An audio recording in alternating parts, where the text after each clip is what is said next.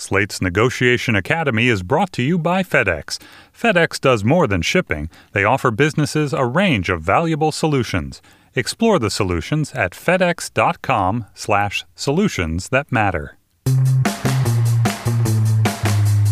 Hi, I'm Jill Barshay. And I'm Seth Stevenson. Welcome to Episode 3 of Slate's Negotiation Academy. As you may recall, in Episode 2, we talked about extracting information from your opponent.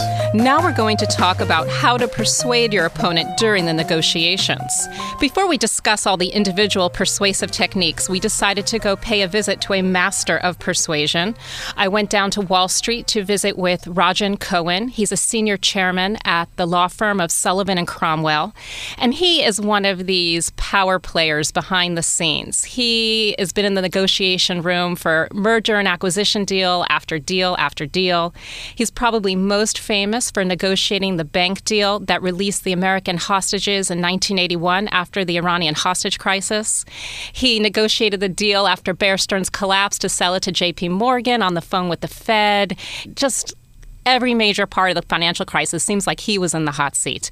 So we decided to go ask him about what he thinks the most important persuasive techniques are. Maybe it's the first or second, just likability. That really is important because there are sort of two techniques in negotiation. One, to try and reach a level of compatibility and accommodation, and the other is to browbeat. The latter is far less likely than the former to be successful. There will be times when the latter is necessary, but those times are very rare. There are very few people who will give in to a bully, in a sense, in negotiation. The only time they are likely to do so is when they are under immense pressure. You're very soft-spoken with me right now. Is that your style at the negotiation table?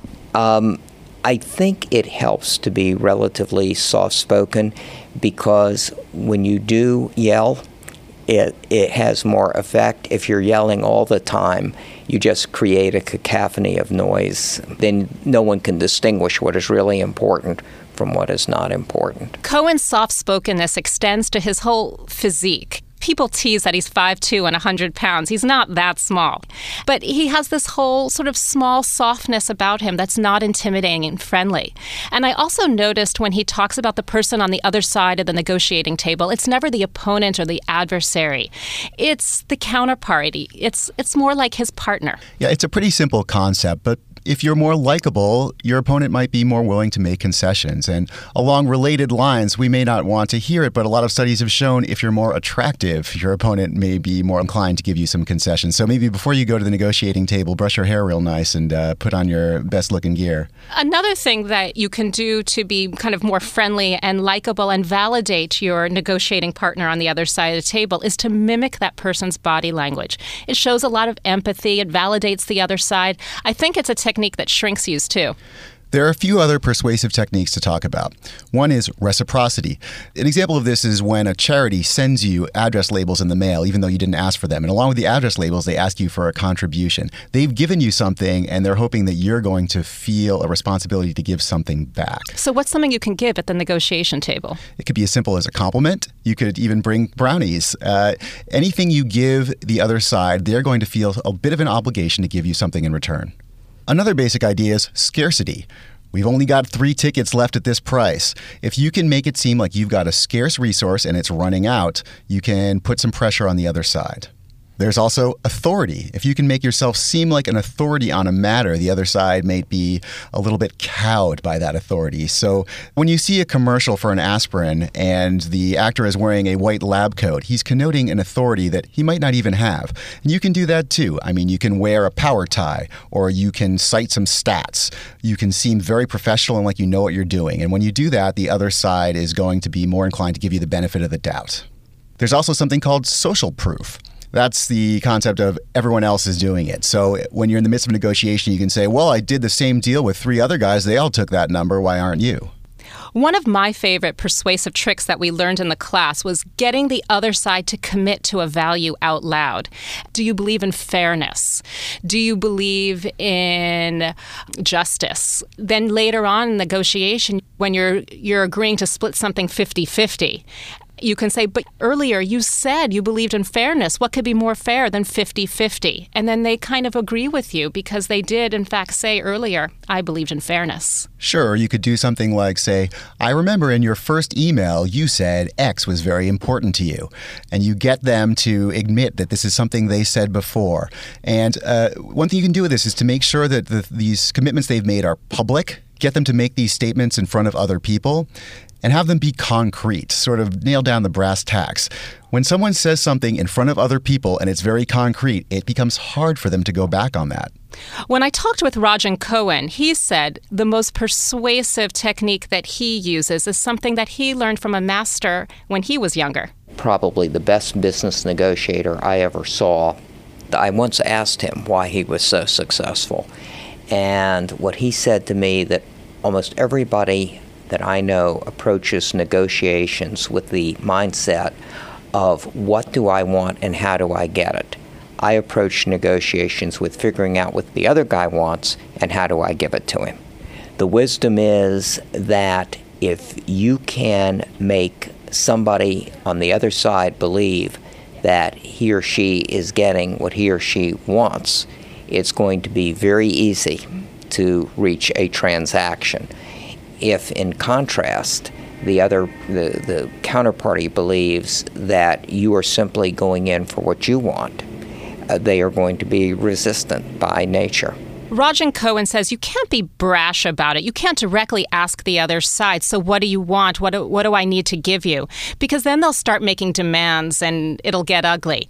He says you have to kind of tease it out very carefully. What you always try and do is give options rather than yes or no.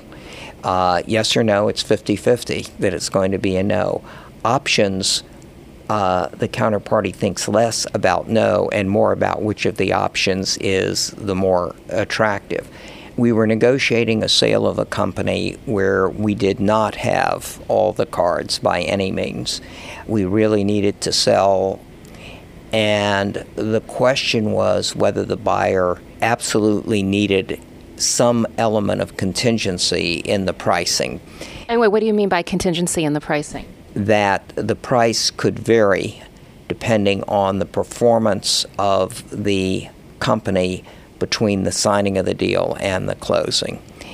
And we weren't sure whether that was absolutely a make or break. So we gave the other side various options as to how to deal with the problem. And they were placed in such a way that we thought we could figure out whether the contingency was critical. It turned out the contingency was critical. We gave the contingency, but we think in return we were able to negotiate a higher overall price. So what Rodgin Cohen did here, rather than asking the other side, do you need contingency? He gave them a bunch of options. And then when they indicated that the contingency was really important to them, then he realized, well, if I give them that, I'll get a better price. He gave us another example of how you can give the other side a variety of options. Negotiation nerds call it menu technique. We had a big stock position in a company, and another institution had a big stock position in a company. It made no sense to continue to fight between the two of us. It was going to be very costly. So we actually went to the other side and said, we will either sell our stake for $25 or we will buy your stake for $25. Either way. And it took the other side 3 hours. They finally came back and decided to buy us out. About 7 or 8 years later, I ran into the CEO of the other side at a sporting event. And he said, you know, it's bothered me all these years. Which one did you really want us to take? I said, we were really indifferent. We said so at the time. And we were, probably. And notice how the options are fair. I mean, it's not like you're giving two bad options. You know, do you want to buy me for $25 or can I buy you for $25? It's fair, but you're figuring out what their real need was, and they wanted to stay in control of the company. we've talked a lot about needing to plan before you get to the negotiation table. But actually, the moment during negotiation where you're going to give several options sometimes comes up spontaneously, and it's really hard to plan it out ahead of time. Rodgin Cohen says he sometimes sees people across the table with all these talking points printed out and all these option matrices, and they end up, after a half hour, an hour, putting them aside because the negotiation's already moved on in a different direction. People who try and negotiate the same way for every transaction are going to be less than successful. Every deal has its own momentum, has its own dynamics, has its own people. And so there are certain basic lessons about negotiation, but they cannot be followed like a cookbook. It's really got to be an excellent chef who will change the ingredients from time to time, depending on the circumstances. Now, one thing to remember with all of these powerful, persuasive techniques is a little goes a long way. You don't want to get caught trying to influence someone because then they're going to resent you. So be careful how you use them and be subtle about it. That's it for episode 3. In episode 4, we'll talk about venues, ambiance, physical tactics, and the ticking clock. You can send us feedback and questions at our email address, podcasts, that's with an S, @slate.com. You'll find this and every past episode of the Negotiation Academy at slate.com/negotiation. Our executive producer is Andy Bowers. Our producer is Mark Phillips. And I'm Jill Barshay. And I'm Seth Stevenson. Happy haggling. We'll talk to you next episode.